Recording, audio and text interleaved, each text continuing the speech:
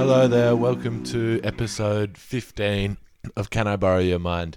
My name's Lewis Garnham, and this week I spoke to Kirsty Wiebeck. She's one of my favourite comedians in Australia, and it was really nice because we did a gig together, like a real life comedy gig, which, you know, we haven't been able to do for months, obviously, because of the pandemic, and we just got to the gig early and sat in the green room and had this big long chat. And because I hadn't seen her in so long, she's a great friend of mine. It was like a podcast, and it was really interesting, and it sort of felt like we were recording a podcast in a way, but in another way it felt like we were just catching up. And I think that I just edited it then, and I didn't have to edit it at all. It's just like a really free-flowing conversation, and I think you can hear in the way that we're talking that we're just having a really nice catch-up. And Kirsty's so interesting, and she speaks so beautifully and amiably. I don't know if that's a word, but I guess what I'm trying to say is that she's really endearing. She tells such amazing stories. I urge you to check out her comedy. So I'll post all the links to all this stuff in the description, but go to her website, go on YouTube. There's clips of her doing stand-up. She's got her own podcast that she releases every Wednesday night, and that's just her talking for half an hour. I'm sure you'll enjoy listening to her on this podcast, and if you do, go listen to her stuff.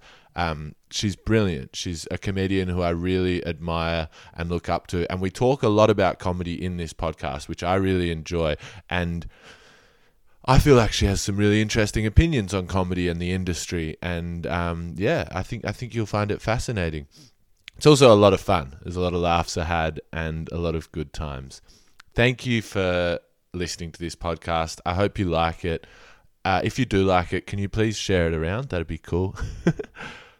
I think I said that wrong. I shouldn't have said, can you please? It makes it sound desperate. I don't give a fuck. Share it around if you want to. If you're compelled to do that, then you will just do that. I don't even really need to say that. And subscribe and rate it and all that stuff. And I'll see you next week for another episode. And other than that, I hope you're having a great life. The intro music for this podcast is by a band called Silt, who everyone should check out. Thank you very much for listening. I'd also like to say that I recorded this podcast on the lands of the Kulin Nation, and I'd like to pay my respects to the Wurundjeri and the Bunurong people, and extend that respect to any Aboriginal or Torres Strait Islander people who might be listening to the podcast. And I'd like to say that sovereignty was never ceded in Australia. I really hope you enjoy this. I'm sure you will. It was a lot of fun recording. I'll see you next week for another great episode of Can I Borrow Your Mind? This is episode 15 with comedian Kirsty Wiebeck.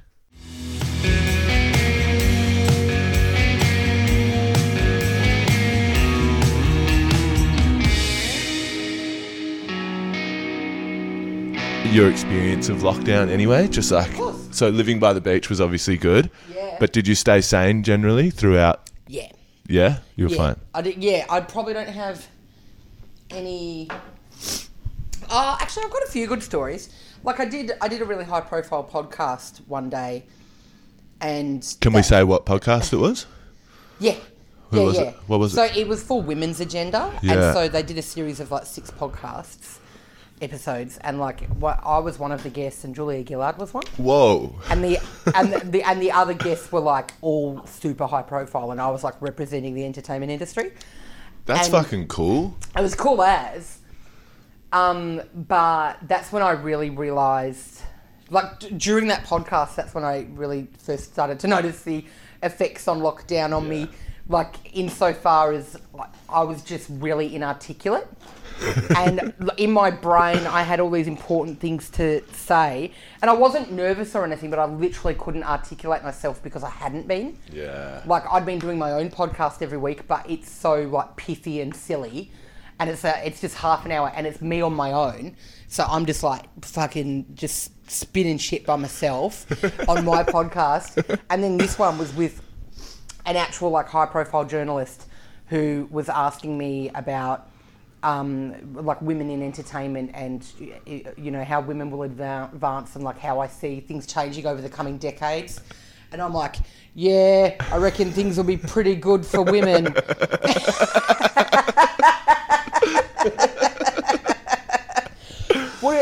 How do you see, do you see the entertainment industry evolving over the years for women? And how do you see that happening?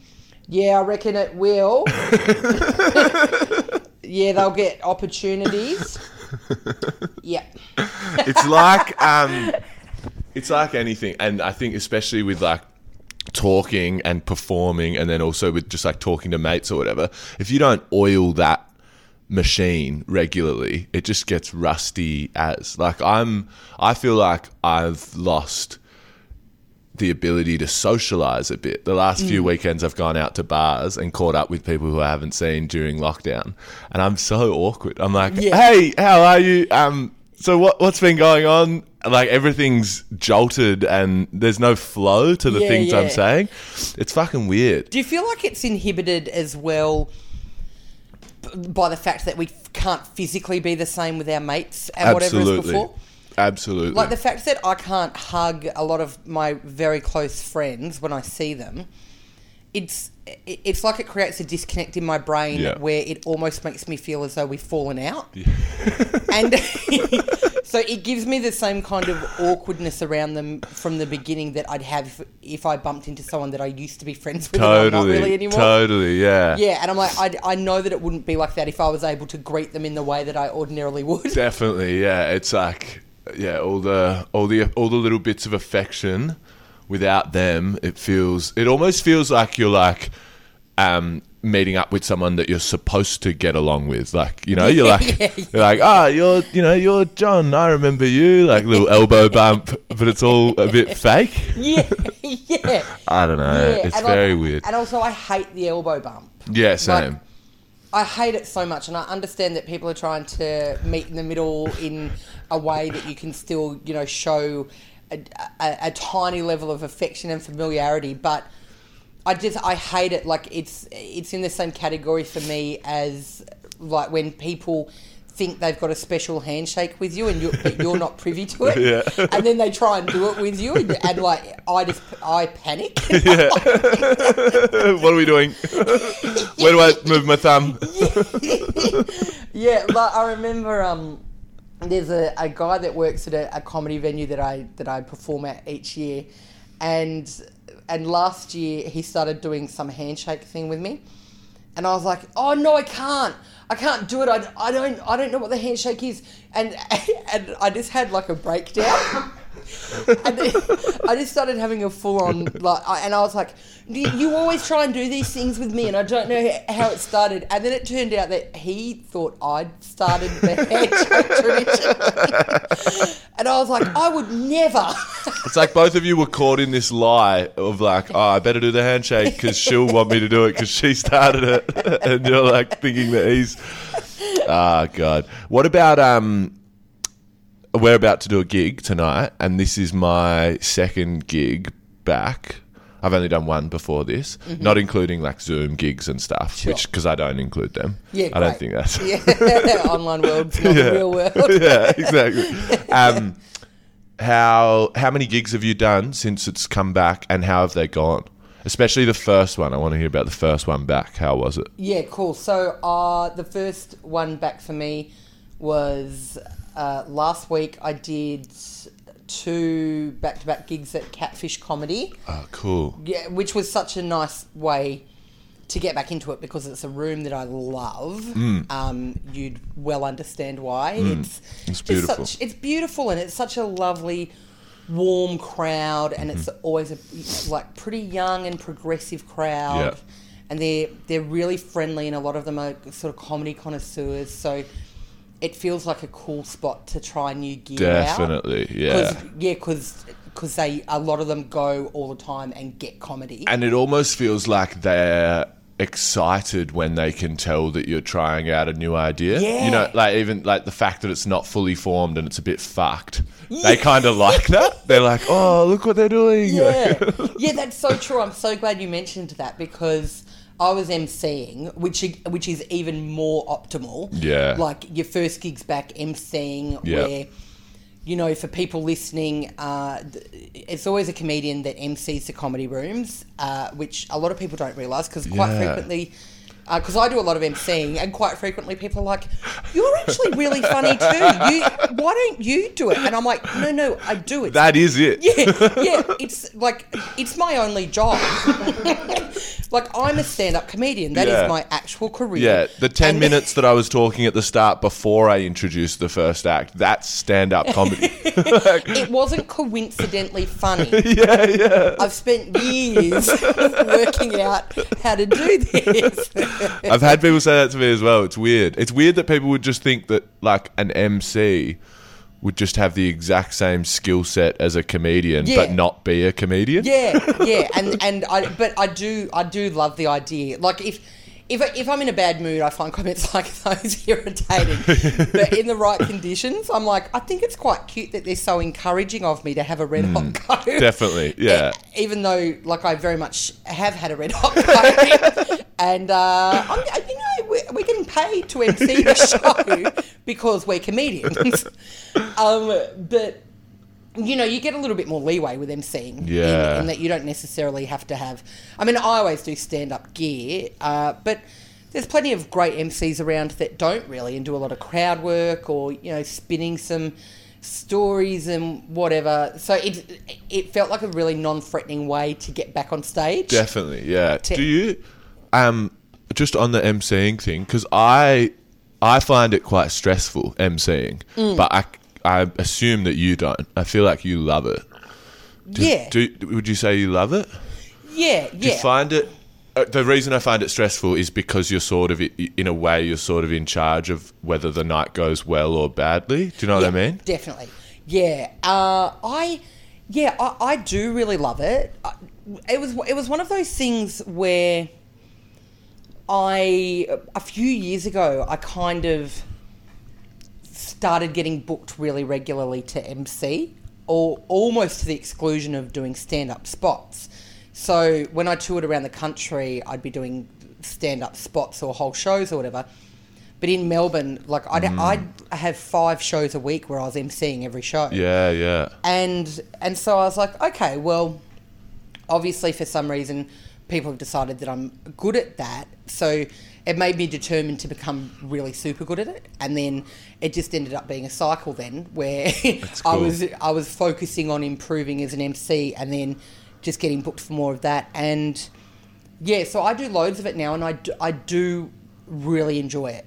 And I think I quite like that pressure of, keeping the night afloat, basically. Totally, yeah. You're right. Yeah. And the cool thing is that, particularly in Melbourne, we have an awesome comedy scene here, and we have so many great comedians, and all the up-and-comers are really great. People that are starting out get swept up in the enthusiasm of the scene here. And I actually find it really easy to MC in Melbourne because I'm generally working with a bunch of professionals. Or people that are on the cusp of being professionals. And it's not like I've got to mop up. Totally, yeah. Like it's very rare. And also, it's like from what you're saying, I gather, like, you enjoy watching their set as well. So you're in good spirits because you introduce them, you watch their set, you enjoy it, you come on. Yeah. It's all quite positive. Yeah, totally. Like, and I mean, sometimes when I'm doing stand-up spots, I'll book a few gigs in a night, and so I'll just zoom in, do my spot, and go. And I like being around for the whole show and feeling like a really integral part of the show. And just I love watching other people crush. And after a while, like, by the second half of a show, like, I feel like I'm mates with the whole crowd, even if I haven't chatted to them. Yeah. And so, and we've all been there, and we've got some in-jokes because we've seen someone do something, totally out there on stage, and we're like, we were there for that experience together. So cool. Yeah, and you get to do callbacks, like, to stuff that you've said, stuff that audience members said, and stuff that the other stand-ups said. So, like, you get to create a real intimacy. Yeah, and you create...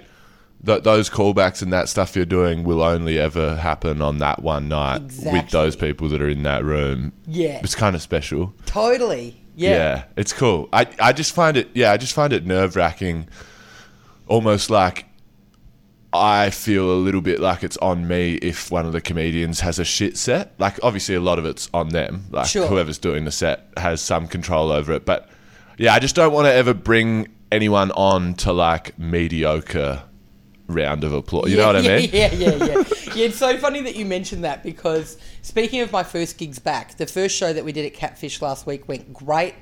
High energy, like you were saying before about new bits. I did a brand new bit, and I asked the audience if they were cool with it, and they were so pumped for it.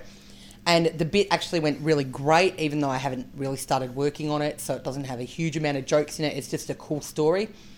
And then I did it in the second show, and it was great. So I got through 99% of these 2 shows, and then right at the very end, Dan Connell was on.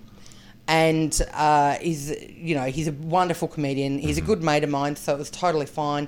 But I gave him the weirdest intro, and it was so bad, and I couldn't think of any words. And then I was staring into space, and then I was like, well, I've just run this room into the ground, and I don't know how to fix it. So Dan Connell, and it was just like one golf clap, and Dan just walking all the way from the back of the room to just silence, and me doing a walk of shame. How did he go? Well, he's also so dry That's and what I was understated thinking. in his delivery that it couldn't have happened to a better person. Absolutely, yeah. Because he got up there and he was like, big round of applause for your MC, Kirsty Wiebeck. And thanks, Kirsty, for that seamless introduction and welcoming me onto the stage. That's a good Dan Connell impersonation. That's good. With the pauses and stuff. Yeah, really slow. Really like he's thinking slow. about every word. Yeah. Fuck, he makes me laugh so much. Yeah, and with he's that. so soft. He's so soft. Like, So he's like talking really quietly and everyone's listening intently. I've never told him this, but when I was like 17 or something, I don't know, maybe it was on Triple R or something. I was living in Adelaide, but I was in Melbourne for a weekend. I had family here. And I don't know what radio station I was listening to, but my mum went into Coles at Northcote Plaza. I just always remember this. I was like 16. I had never really thought about doing stand-up comedy, but I'd always thought that comedians were like really cool or something. I thought it would be a great job. And he was on this radio station, and it was like this 20-minute interview while my mum was doing the shopping at Coles, and he was just talking about how he got into it and like growing up on the southeast coast, and I don't know, and I just remember listening to that interview and being like, fuck, maybe it made comedy seem more realistic, because it was like, this guy just sounds like such a lovely guy. Yeah. He's just like some Australian guy, and he's just making a career out of doing comedy. Maybe I could do that. And then That's so rad. You got to tell him I that will tell story. him, He'd be yeah. so chuffed. he'd love it. Yeah, nice. he really would. He'd be Yeah. like, oh, mate. Yeah, thanks. Thanks for that, mate. Yeah, that's exactly what he would do. This is like I don't know, like a bullshit PR kind of question or whatever, but I actually find it really interesting. So I don't care.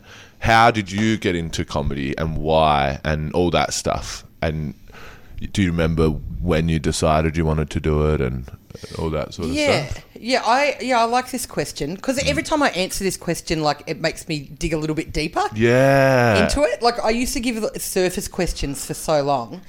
I mean, because you said it, you just said that it's a bit of a bullshit PR question, and I'm guessing what you mean from that is that we get asked that a lot All the don't time, we? yeah. But I don't mind at all, because literally it makes me unpack it for myself every time. Yeah. Yeah, it used to be so surface, but now I'm like, I was always a class clown. Mm-hmm.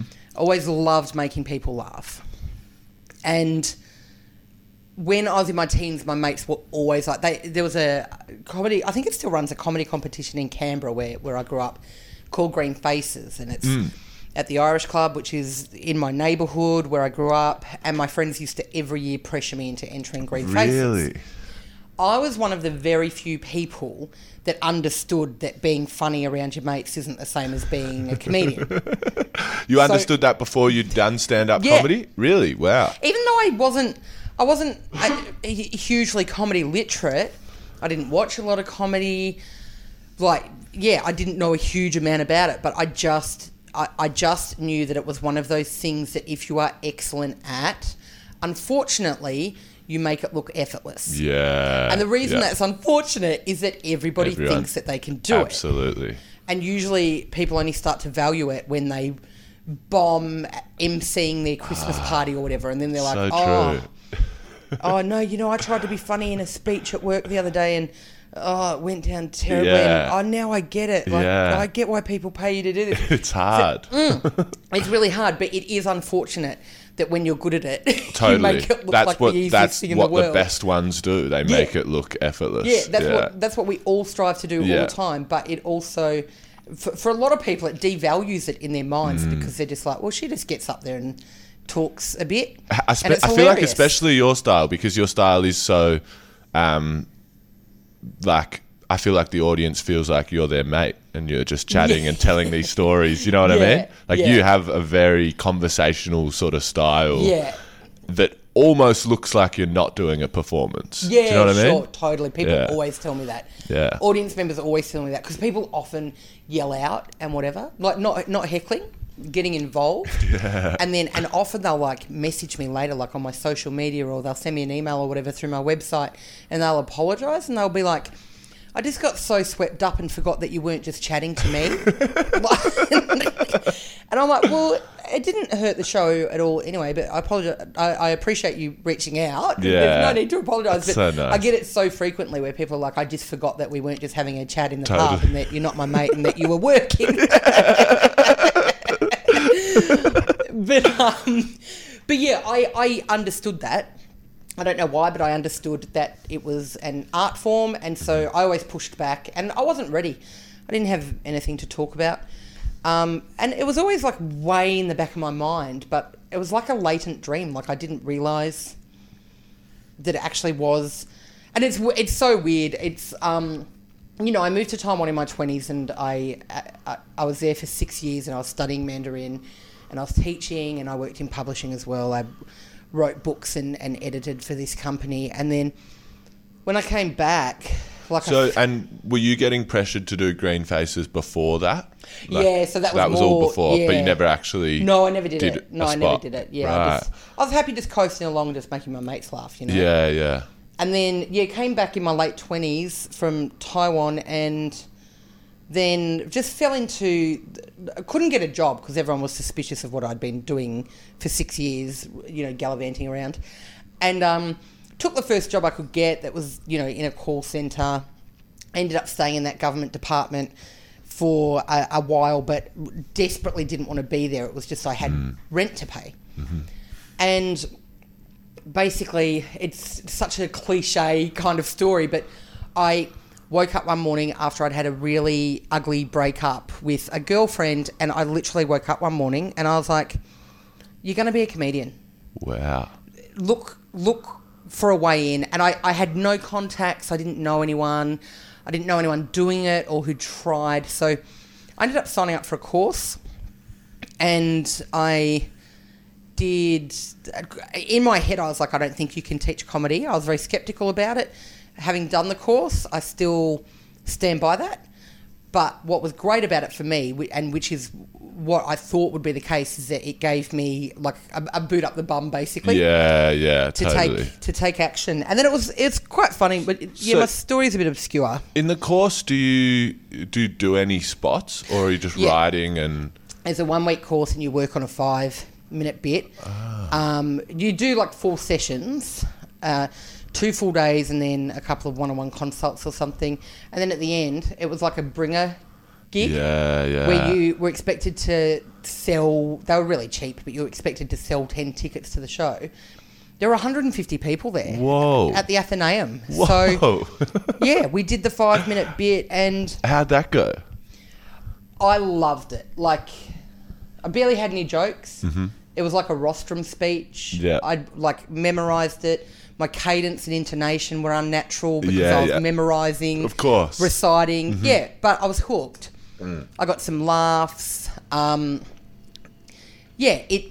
it definitely didn't properly resemble stand-up. But it made me, having even gotten the laughs that I did get, just made me go, oh, yeah, okay, this is it. That's exactly what I had. I had a 5-minute thing that definitely wasn't great. Like, it was shit, but like there was three or four moments where I got laughs. Yeah. And I was like, sweet, I'll just keep hooked. doing it. Yeah. Totally hooked. And if I can get like a little bit of laughter in my first time, I was thinking, if I can get a little bit of laughter now, like imagine how much I'll get in 3 years if I do this every week. Totally, that's exactly what I thought. I was like, one day these people are going to be clapping and cheering. Yeah. The whole set will just be full of laughs instead of sporadic ones. And I was hooked because it's all, for me, I was actually talking to a mate about this really recently because sometimes I get frustrated about the tropes that even the industry itself perpetuates. Like I hear a lot of comedians getting up and talking about how all comedians are screwed up and attention seekers and, you know, like we can't afford therapy, which is why we're on stage. And like I've got mates who are great comedians who are like, oh yeah, I definitely use it for a bit of catharsis. And there's no shame in that. There's space for that. Yeah. That's awesome. Yeah. But I just don't like that we treat ourselves as a monolith because Totally. For me, being a stand-up comedian has always been about the craft and genuinely just thriving off making other people laugh and be happy. Yeah. And for me, it doesn't matter if I'm performing at Hamer Hall for 2,000 people or if it's in one of the clubs in the city and it's a rainy night and no one showed up and there's 6 people. Definitely. I'll walk off the stage both times feeling just as great for having made some people have a nice time for a little bit. Yeah, yeah. And so it's always been that. It's not like you're doing it because you have to, otherwise you're not using it as therapy, you wouldn't say. No, I mean, yeah, and anyone who's familiar with my stand-up is, would know that usually it's the anecdotal stories, funny things that have happened or whatever. Yeah. Occasionally there's a mildly serious message in there that's just been, disguised. Distilled. But rarely. I mean, usually it's very escapist stand-up. Yeah. Like, just, I fell down the stairs the other day. I'm going to tell you about it for 7 minutes. And I'm obviously fine. I'm fine about it, and I'm not upset about it, and no one would need to know about it if I didn't tell it on stage. I absolutely agree. Like I get annoyed by how we're sort of pigeonholed as like unstable or narcissistic or like, oh, you must have been bullied in school to want to be a comedian. And of course there would be comedians like that, but it's ridiculous to put any profession in like some box of course there's going to be people doing it for all different sorts of reasons. Yeah, totally. I remember in a interview I did a few years back, the interviewer, like live on air, mentioned exactly that to me, like about, being bullied at school and, how like we're all like that and whatever. And I was like, I had so many friends in school. Yeah. I don't fit into that. I was like, yeah. I didn't get bullied, and I think it's awful for anybody that was, but I was just fortunate that, I mean, a lot of it probably goes back to the fact I was funny. Yeah. It's very easy to make friends and for people to want to be around Absolutely. you and to keep you on side when you're funny. And so I was like, no, I don't fit into that. Like, I don't have... No, that's not a thing. Yeah. In fact, like, I got to perform in class every day growing up, and it made me feel great. It made all my friends feel great. And I wanted to carry that into adulthood, Yeah. I think we've got a very similar thing of it. Like, when I do stand-up, I'm not, like, grasping at some trauma to, like, make my material. I'm so privileged and lucky. I've pretty much had a life free of any trauma, really. Yeah, sure. And, like, I don't think you need that trauma to make comedy. Like, you can just... Yeah, you can just do it. You can just... Yeah, and I guess it frustrates me a bit, especially when it comes from within the industry, because there's space for everybody and everybody's reasons for why they're doing it. And there's so much space because our different motivations are what makes our comedy different. Exactly. And like if you and I were doing the same bits around town, we would be directly in competition. We wouldn't be on the lineup together today. Yeah. Because they don't want to hear from the same dude twice, right? Yeah, imagine. Like one of them just looks like you, one of them looks like me. It's all the exact same material. Yeah, but we both get up there and talk about how we heard Dan Connell on the radio. And it inspired us to get into comedy. Word for word, we tell the same story.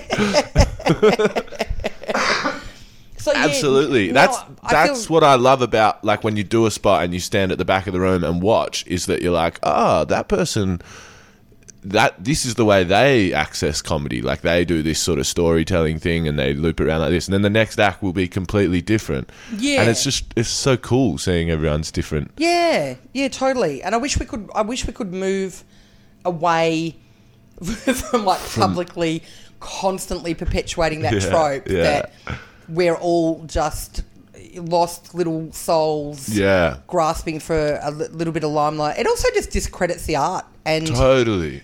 And the fact that, we're all really different. And there's actually...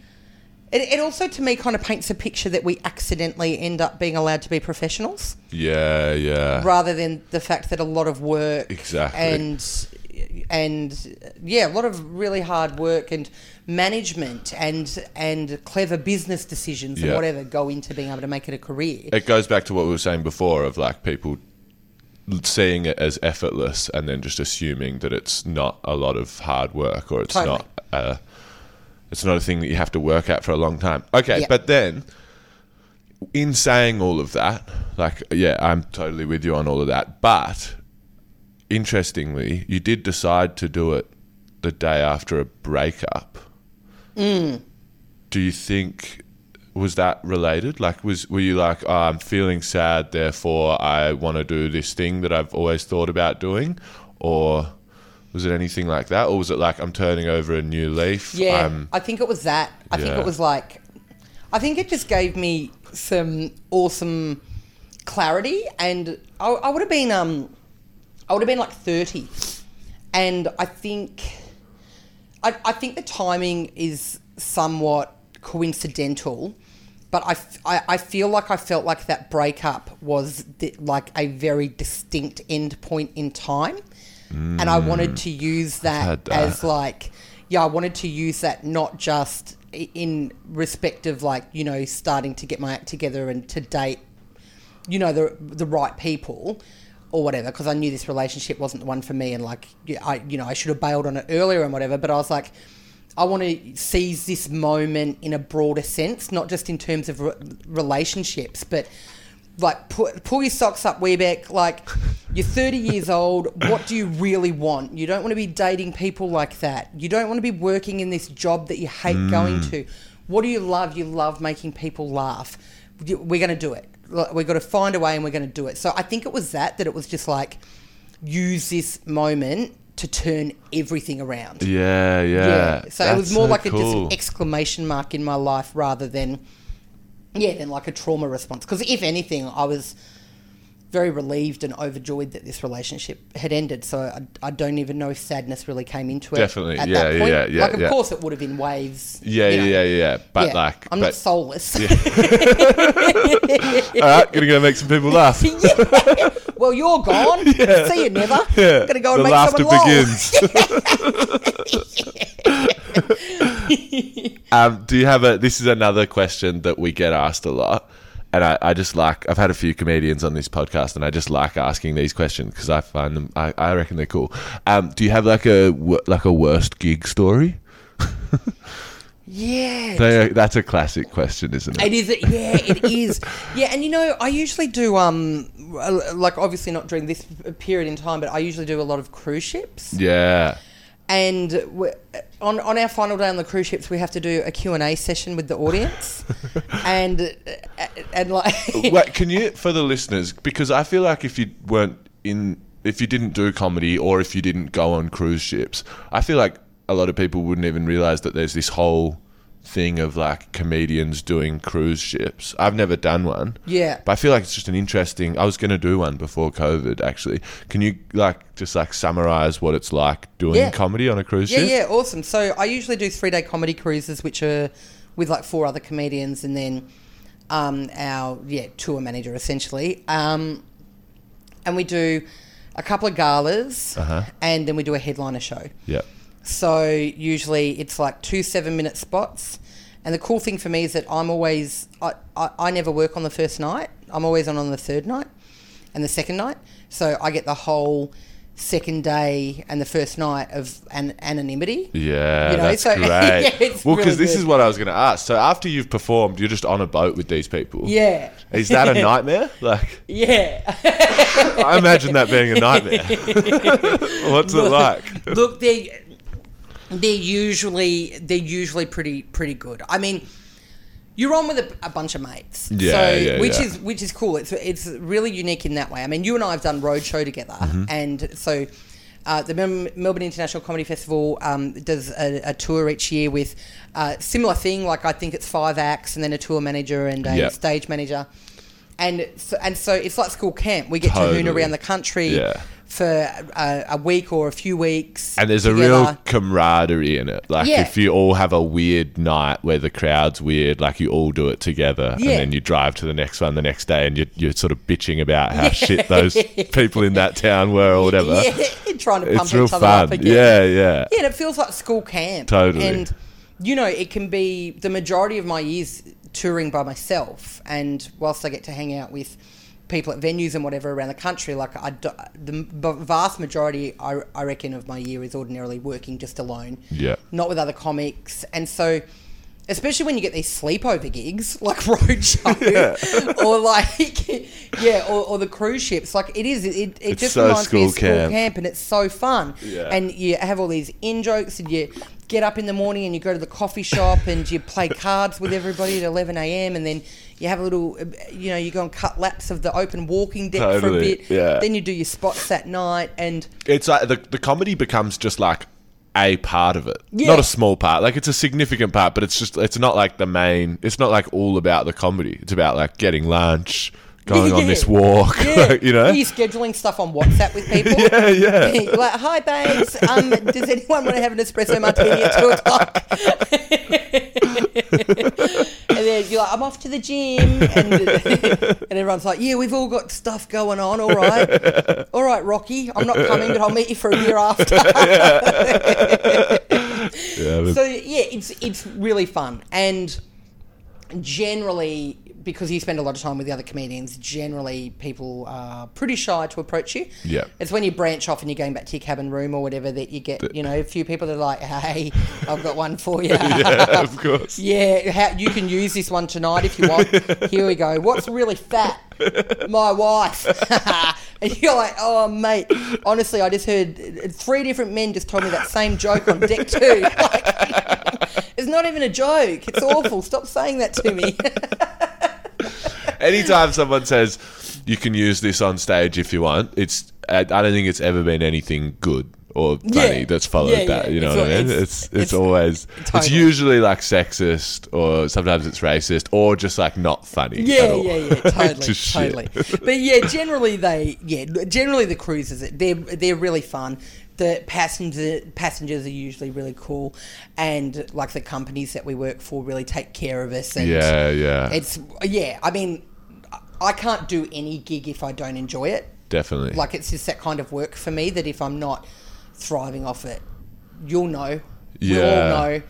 I won't do a good performance because I'm not feeling it. So I feel like that makes so much sense, because I feel like a big part of your comedy is like the positive energy that you put out into the space that you're in when you're on stage. Oh yeah, thanks, mate. Yeah, I you know what I appreciate mean, that. though. Yeah. Hey, that's like, it's like a big, like I feel like I've had this when people that I know who aren't comedians have seen you. Like everyone's in good spirits when you're on. So if you were feeling flat or hating the gig, that would take part of that away. Totally. And yeah. I think a lot of my jokes and stuff are definitely driven by the fact there's energy behind them. Yeah. Yeah, like people get swept up in the momentum. So Totally. yeah, even if I'm a little bit if I'm feeling a bit unwell or something, like during comedy festival, I always get the festival flu. Yeah.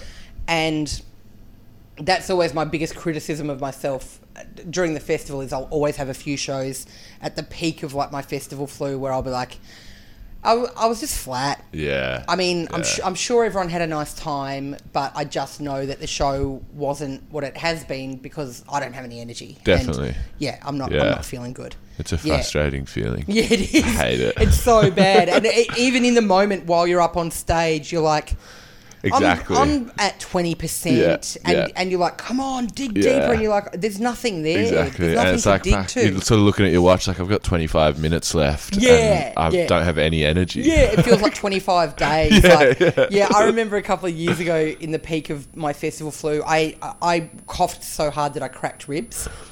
And I was like, fucking hell, it was so bad. I was like doubled over in pain. And at the time I was living in Thornbury. And Claire Hooper, who is a very dear friend of mine, she lived not too far away from me, and we were chatting one day, and I was like, Claire, like, I'm cooked. Like, I've cracked my ribs. I've got like 10 shows left. Like, I just, I just want a sinkhole to open up under my apartment and just claim me. Yeah. And she ended up driving me to my show each night. She'd come and get me. That's so nice. And her show was around the same time, and she'd drop me off. She'd leave early. She'd get me. She'd drop me off. And I remember the first... What a great friend. Yeah, she was the best. And I remember the first night she did it. I remember hobbling out to her car, and I was bent at the waist, and I did this show bent at the waist, holding onto the mic stand, and I was like just clutching my left side, and every time I breathed in air, it was like someone was stabbing me, and it was just the worst. But I just remember this drive into the city, just accidentally, Claire managed to hit every single pothole the whole way in, and she was so apologetic, and it just, like, it should have been something out of a Hollywood comedy film. Yeah, like, I was picturing like a sitcom or something. Yeah, driving 100%. along. And she's escalating every time, and she's like, I'm so sorry. And like her apologies are getting more and more dramatic and theatrical. and it was making me laugh, her just beside herself that she just had found the bumpiest way to get me into my show. And each time we go into a pothole, I'm like, oh. And then Claire's like, oh no, another one. And then I'd laugh, and I'd be like, oh no, stop apologising. And is the laughter's hurting as well? Oh, like, the laughter was the killing laughter would be the worst. Yeah, and I was like, you've got to stop apologising, Claire. Like I'm laughing so much, and I'm in so much pain. And I think about that story all the time because it was such a kind act, and it was just so funny how I reckon I would have been better off on the tram. Walking, yeah. Crawling. I could have crawled from Thornbury. Like she did such a considerate thing, but she probably fucked your ribs way more. So now there's permanent damage. Thanks exactly. Oh man, I feel like that. I reckon we should wrap up now because that like circles back in terms of like talking about comedy being hard work and all that shit we were talking about before. It's like, fuck, sometimes you crack your ribs halfway through a festival and then have to do 10 more shows with cracked ribs, That's brutal. It's a brutal profession. The show must go on. It's much riskier than people. Yeah. It's like an extreme sport. Thank you so much for joining me on the podcast, Kirsty. My pleasure. Thank you for having me. See ya.